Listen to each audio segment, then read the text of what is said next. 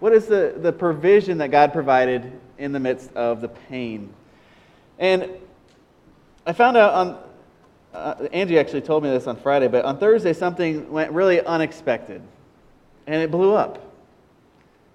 And thankfully nobody died, but there was an explosion, and the people that were describing this explosion in space called it a rapid, unscheduled disassembly. I think I have that on the screen so we can see what that says. But a rapid, unscheduled disassembly. And I feel like, that's just a silly way of describing something really bad that happened. It happened quickly, it wasn't planned, and it fell apart. And I feel like that's how the story really of Naomi and her family happened. And we're going to see this today in Ruth chapter 1. So if you would open your Bibles to Ruth chapter 1 with me, we're going to be looking at this story of Naomi and Abimelech and their family and find out. And I hope that something like this hasn't ever happened to you, but we're going to see, even in Scripture, when this happens, when this rapid, unscheduled disassembly, that God still uses this for His glory. All right, well, in the Ruth chapter 1, right away, it brings up this family. All right, so it's on the screen. Oh, maybe not. The first few verses are not on the screen, but it says in verse 1 that the days when the judges ruled, there was a famine in the land, and so a man from Bethlehem in Judah, together with his wife and 2 sons, went to live for a while in the country of Moab. And the man's name was Elimelech, and his wife's name was Naomi. And their names of the 2 sons were Mahlon and Kilion. And they were Ephraimites from Bethlehem, Judah. And they went to Moab to live there. Now Abimelech, Naomi's husband, died, and she was left with her 2 sons. They married Moabite women, one named Orpah, and the other named Ruth. And after they had lived about 10 years, the sons both died. And Naomi was left without her 2 sons and without her husband. So this is the background of this story. This is happening about the same time that the book of Judges is happening. And this is in the Old Testament. So Joshua had conquered the land with the promised land. The people of Israel were there living in the land. And they had this problem. This problem where in the whole book of Judges we see this pattern where the people are happy. They're worshiping God. But then they forget about God. And then bad things happen. And then when bad things are happening, they remember, oh wait, God is our Savior. We can trust God. And so they cry out to God and say, help us, save us. And God does. He rises up a judge, and He brings salvation to them from their affliction. And then things are going well again, and then they forget about God, and they go into this pattern. And so during this time, there's this family, and the way they deal with this famine that's happening in Bethlehem, they think, well, we got to survive the famine. There's no food here, so let's go to another place. Now, ironically, Bethlehem means house of bread, and there was a famine. So right away, you should see some irony here in the text that there was this famine in a place where it means house of bread. And what's also really interesting too is this family, they decided to step away from their community. They went to Moab. And to me and you, maybe that's like, what's the big deal? They just moved to another state, another country. Not that big a deal. Or maybe it is. But Moabites were known for their evil. And this family moved away from God's protection, moved away from God's community. And there, for those years, Naomi's husband died, and then her sons married women, and then both of her sons died. And so she's left with this rapid, unscheduled disassembly. She goes there full. She goes there happy, looking for food. And comes, and after years, it's all fallen apart. And so let's read this in verse 6. It says, when Naomi had heard in Moab that the Lord had come to the aid of his people by providing food for them, she and her daughters-in-law prepared to return home from there. And so we see that God is faithful, even though the famine had happened. The famine has ended. He's providing for them again. He's providing food. And so Naomi and her daughters-in-law are getting ready to go back. Now it says in verse 7, with her two daughters-in-laws, she left the place where they had been living, and they set out on the road that would take them back to the land of Judah. So Naomi said to her two daughters-in-law, go back, each of you, to your mother's home, and may the Lord show you kindness, as you have shown kindness to your dead husbands and to me. May the Lord grant that each of you would find rest in your home and of another husband. And she kissed them goodbye, and she went and she wept aloud and said to her, we will go back. We will go back with you, your people. And Naomi said, so she's saying, you guys are young. You guys have lost your husbands. You still have time to go be blessed and find another husband. And so she says, don't stay with me. Don't go with me. I'm just going back to my home. And so they said, we want, we will go back with you and your people. We want to be there. But Naomi said in verse 10, or verse 11, it said, return home, my daughters. Why would you come with me? And then she goes on to continuing to talk about this. Why would you come with me? I can't help you. I have no more sons. And then she says in verse 13, why would you remain unmarried even if I had kids again? And she said, no, my daughters, it is more bitter for me than for you, because the Lord's hand has turned against me. And we'll stop there. Naomi had a lot of really good things happen in her life until they went to Moab. And she lost everybody that she loves. Her husband and her two sons. She lost them. And so she believes that God is against her. And now what's kind of neat is even though she thinks God's against her, she still, in verse 8 and 9, she still blesses these women and says, go on your way, go back. And she blesses them, saying, may the Lord show you kindness. And this word kindness is all through the Bible. It's translated in lots of different ways, but in Hebrew, the word is hesed. And hesed is this really important word. It can be translated loving kindness. It can be translated mercy. A loyalty or a loving commitment, a devotion. There's lots of ways of kind of describing this. And usually in the Old Testament, when you see some of these words I just said, it actually is referring back to hesed. And this is a word that was very debated even in seminary, what it really means. Is it loving kindness? Is it mercy? Is it devotion? But this idea, it's all these things, really. And it's best represented by the Lord God Almighty.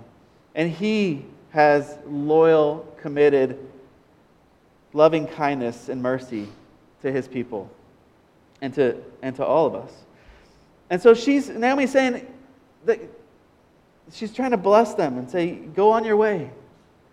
But then she still, even though she's blessing them, she still lets them know that she's bitter, that she's not happy. Grief can lead to bitterness. And Naomi lost her family and she was bitter. She told these ladies that she was bitter and that God was against her. And I think sometimes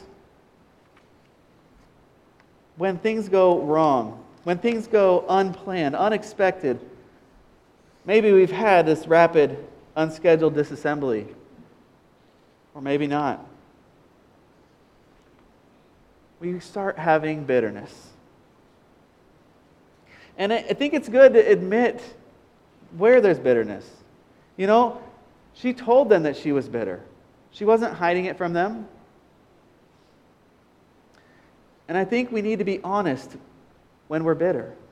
We need to be honest with ourselves, honest with others, and honest with God. You know, when we experience loss and disappointment, are we honest about our bitterness? You know, it's not just in these extreme cases of losing someone to death.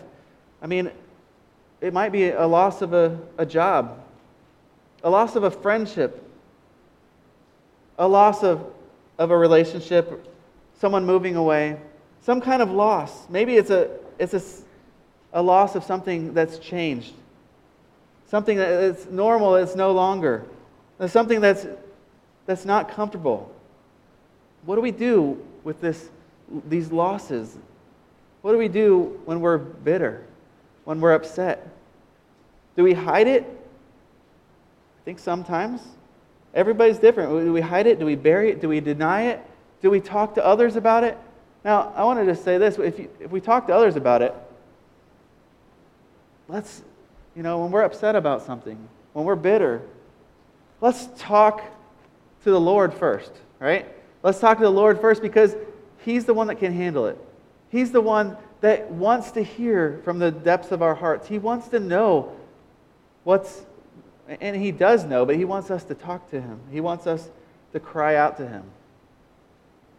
But not just to the Lord. We can talk to each other and be honest with each other. Now, we have to be careful because sometimes when we're honest with each other, it can then start turning to other things. So if we're crying out and saying, please pray for me. Please help me. Hold me accountable in this bitterness. Hold me accountable. Help me to keep my focus on the Lord.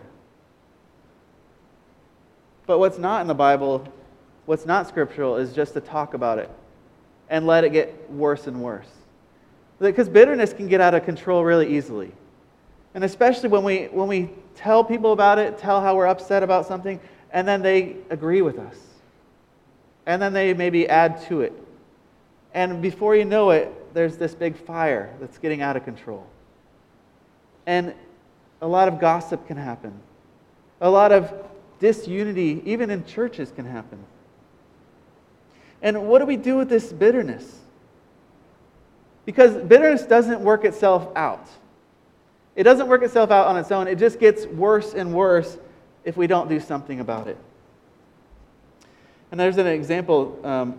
The women on Wednesday night were watching this video by a woman named Hosanna Wong, and I just wanted to show you a little piece of that. Well, she had some good things to say. And I recommend, if you hadn't seen that video, it's on Right Now Media. And it's under the If Gathering from 2022. And if you're not familiar with Right Now Media, please ask someone how you can sign up. It's on our website, eastbend.org. It's a free gift to you. Please use it. There's lots of great video content on there. Anyways, what she was talking about how bitterness can really destroy. He loves it when children of God tear apart other children of God so we can implode God's church from the inside out and the enemy can just kick off his shoes and take a day off. He loves it when brothers are against brothers and sisters are against sisters. He loves it when we tear other people down, when we gossip, when we're trying to create groups that are against other people that we don't like as much. Friend, don't help the enemy with his agenda. Don't divide. Don't tear down. Don't gossip. Instead, speak life. Instead, fight to reconcile. Instead of fighting against people, fight for people. Build up. With all the power that you have, do your best to unify. It is through a unified community of believers that the world is going to know who Jesus is and how loved they are. Don't help the enemy with his agenda, because there's a watching world who will see it. There's our kids who will see it and decades later talk about it. There's another generation coming who's wondering, how do I be a Christ follower in today's day and age? How do I be a part of the church in today's day and age? A watching world needs to see it. Just because we've seen it done wrong doesn't mean we can't be the ones to do it right. Thank you. I'm glad that worked. She was talking about the first part, how we need, when we are doing some of these things, when we are being bitter and when we are being gossiping, when we are saying things, hurting others, and the church fights, when that happens, she says we're doing the devil's work. So she says, let's not do the devil's work. Let's put aside all of that. Let's fight for reconciliation. Let's build each other up. Let's be united. Let's let the watching world see Jesus in us, even in the way that we're hurt or bitter or disappointed. Let's bring those things to the Lord.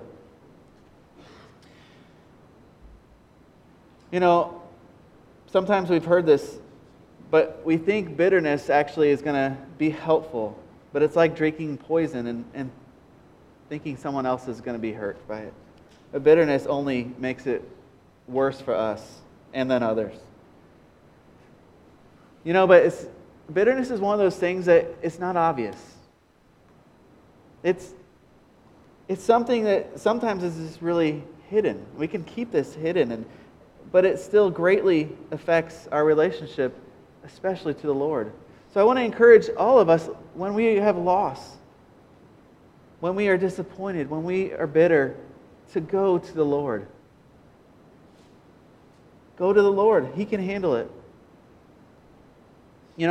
Whether in a marriage, in a friendship, in a relationship, it takes trust to express bitterness.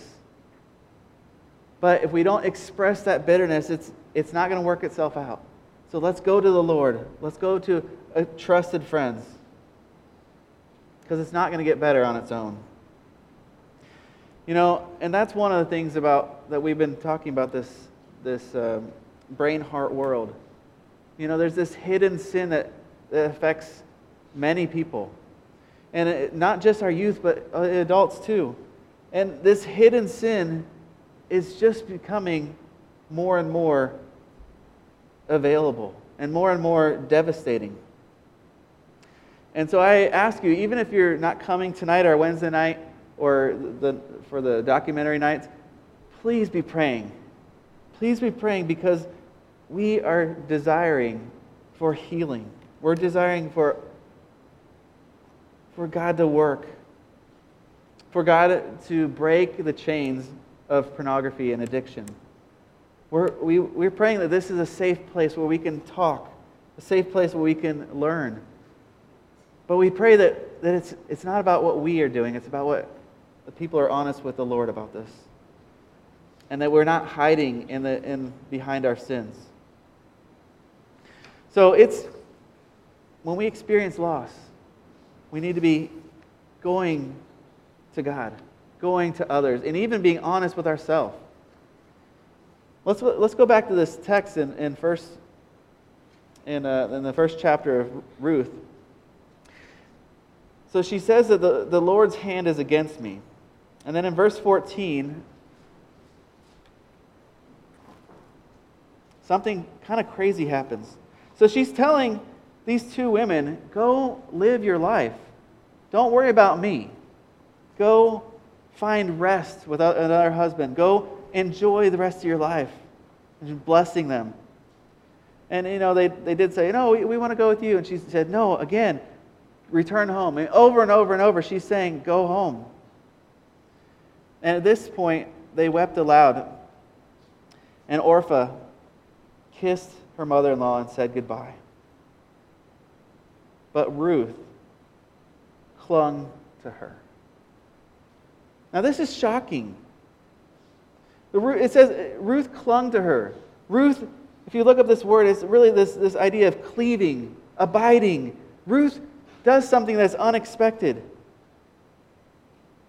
She wants to stick with her mother-in-law. Not her mom, but her mother-in-law. Even though everyone else doesn't expect it. And so Naomi says, look, your sister-in-law is going back to her people and to her gods. Go back with her. But Ruth replied, don't urge me to leave you or to turn back from you. And then she declares, wherever you go, I will go, and wherever you stay, I will stay. And your people will be my people, and your God, my God. Where you die, I will die, and there I will be buried. May the Lord deal with me ever so severely, even if death separates you and me. When Naomi realized that Ruth was determined to go with her, she stopped urging her. This is shocking. This character of Ruth, we don't know anything about her until about right now.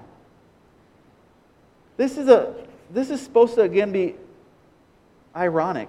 To the writer of Ruth is saying something like, can you imagine this Moabite woman that she's imitating God's character better than one of God's people? She's the one that's saying, I'm staying with you. I'm being loyal to you. I'm going to go there and be in poverty with you. Wherever you go, I'm going to go. Whatever you believe, I'm going to believe. And even though Naomi said, go back to your gods. Ruth worshipped other gods. She didn't even worship the one true God. But she does declare here, she does say that your God will be my God, and then she says, may the Lord deal with me. She doesn't say may a God. She says may the Lord, and she uses His name. She uses His name here, the Lord. And so she knows, she recognizes, she's been around Naomi. She knows that Naomi believes in the one true God. And what's really cool is that the Lord provided Ruth as a faithful companion to Naomi. Because Naomi had grief. Naomi had bitterness. And what Naomi wanted was to bring back her family, and she couldn't do that. But the Lord provided family for her, a faithful companion when she was still in grief and bitterness.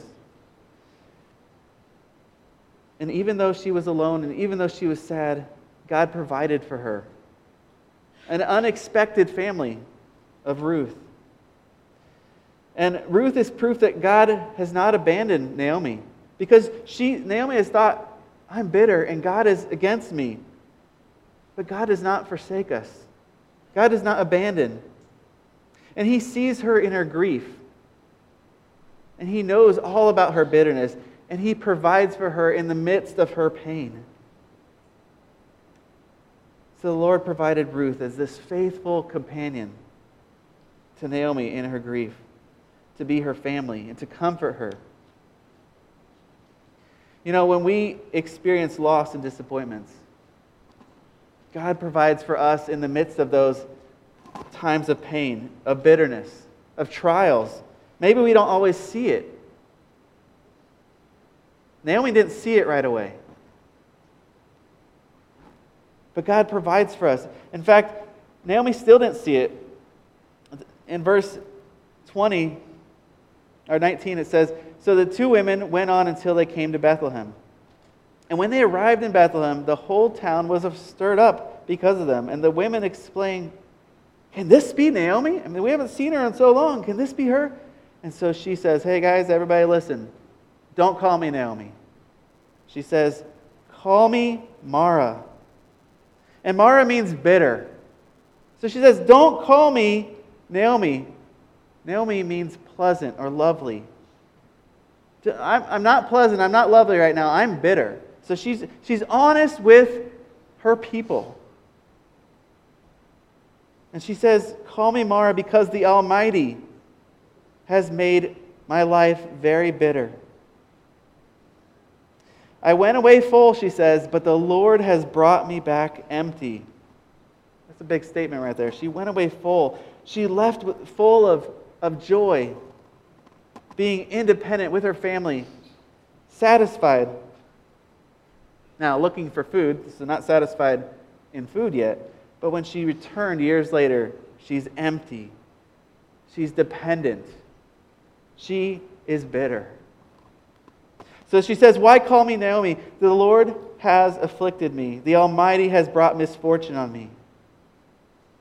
So Naomi returned from Moab, accompanied by Ruth the Moabite, her daughter-in-law, arriving in Bethlehem as the barley harvest was beginning. Now, how different that looked in the beginning of this chapter to the end of this chapter. Because at the beginning of this chapter, the beginning of this story, it talks about how there's a famine in the land. And so they left.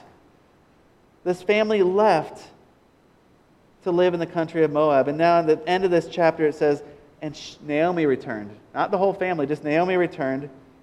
And she brought back with her Ruth, this Moabite, this woman that people were like, who is she? She's not one of us. It doesn't say that. But you can imagine, why is she bringing back a Moabite? And when they arrived in Bethlehem, the barley harvest was beginning. There was a famine when they left, and there's a harvest when they're returning.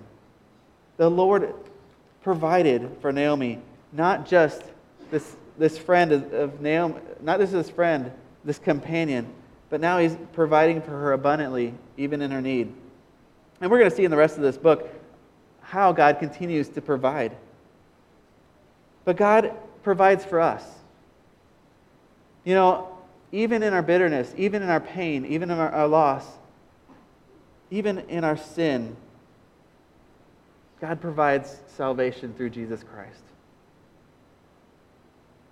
He is an amazing God. He provides everything we need and so much more. There's a song by City of Light that says, "What gift of grace is Jesus my Redeemer? There is no more for heaven now to give. He is my joy, my righteousness, and freedom, my steadfast love, my deep and boundless peace.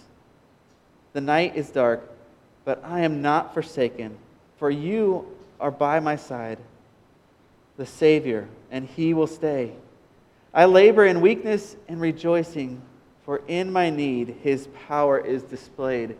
When we trust in Jesus, He gives us joy. He gives us peace, boundless peace, and steadfast love, this hesed love, this faithful love. And in our need, Jesus' power is displayed. So the Lord provides for us in the midst of our need. Naomi was bitter, but she prayed this blessing for Ruth. And she didn't even realize this blessing was going to be back to her. Or maybe we're so focused that we miss the incredible gifts that God is pouring out right in front of our eyes. Naomi didn't even realize what was happening right in front of her eyes. But maybe we're missing it because of our bitterness. But Jesus provides this blessing, a blessing of community, a blessing of people to be with us, a people to stand with us, to encourage us. And so, what would it look like for you, for me, to think about this bitterness that maybe we're experiencing, or maybe we have experienced, or when bitterness, grief happens? What would it look like for you to be honest, for you to bring those things to the Lord and to others for healing? What would it look like for you to be the Ruth to someone else? To be the friend? To be committed in sacrifice, serving people, showing unfailing loving kindness, this hesed kind of love. God works behind the scenes. Naomi didn't even know what God was up to. She thought God was against her. And not that Ruth can bring back Naomi's family, but she has something that God has provided for her. And God takes our bitterness and He can turn that to blessing when we bring it to Him. So I want us to each think about this. What kind of bitterness maybe do we have? What do we need to be bringing to the Lord, talking to the Lord about? I know it's a lot easier to talk to other people about it, but let's bring that to the Lord. And let's talk to others and ask them to hold us accountable. Not to be negative about things, but to be using each other to help bring the Lord's will. Using, like what Hosanna said, fighting to reconcile. Building up in unity. Letting people see that even when we're hurt, even when we're sad, that Jesus is all that we need. And Jesus fills us. And even though Naomi here was returning empty, she was returning with a dependency on the Lord. So where might you be missing the provision of Christ? You know, we all go through loss, we all go through grief, we all go through pain, but there is provision even amongst the pain.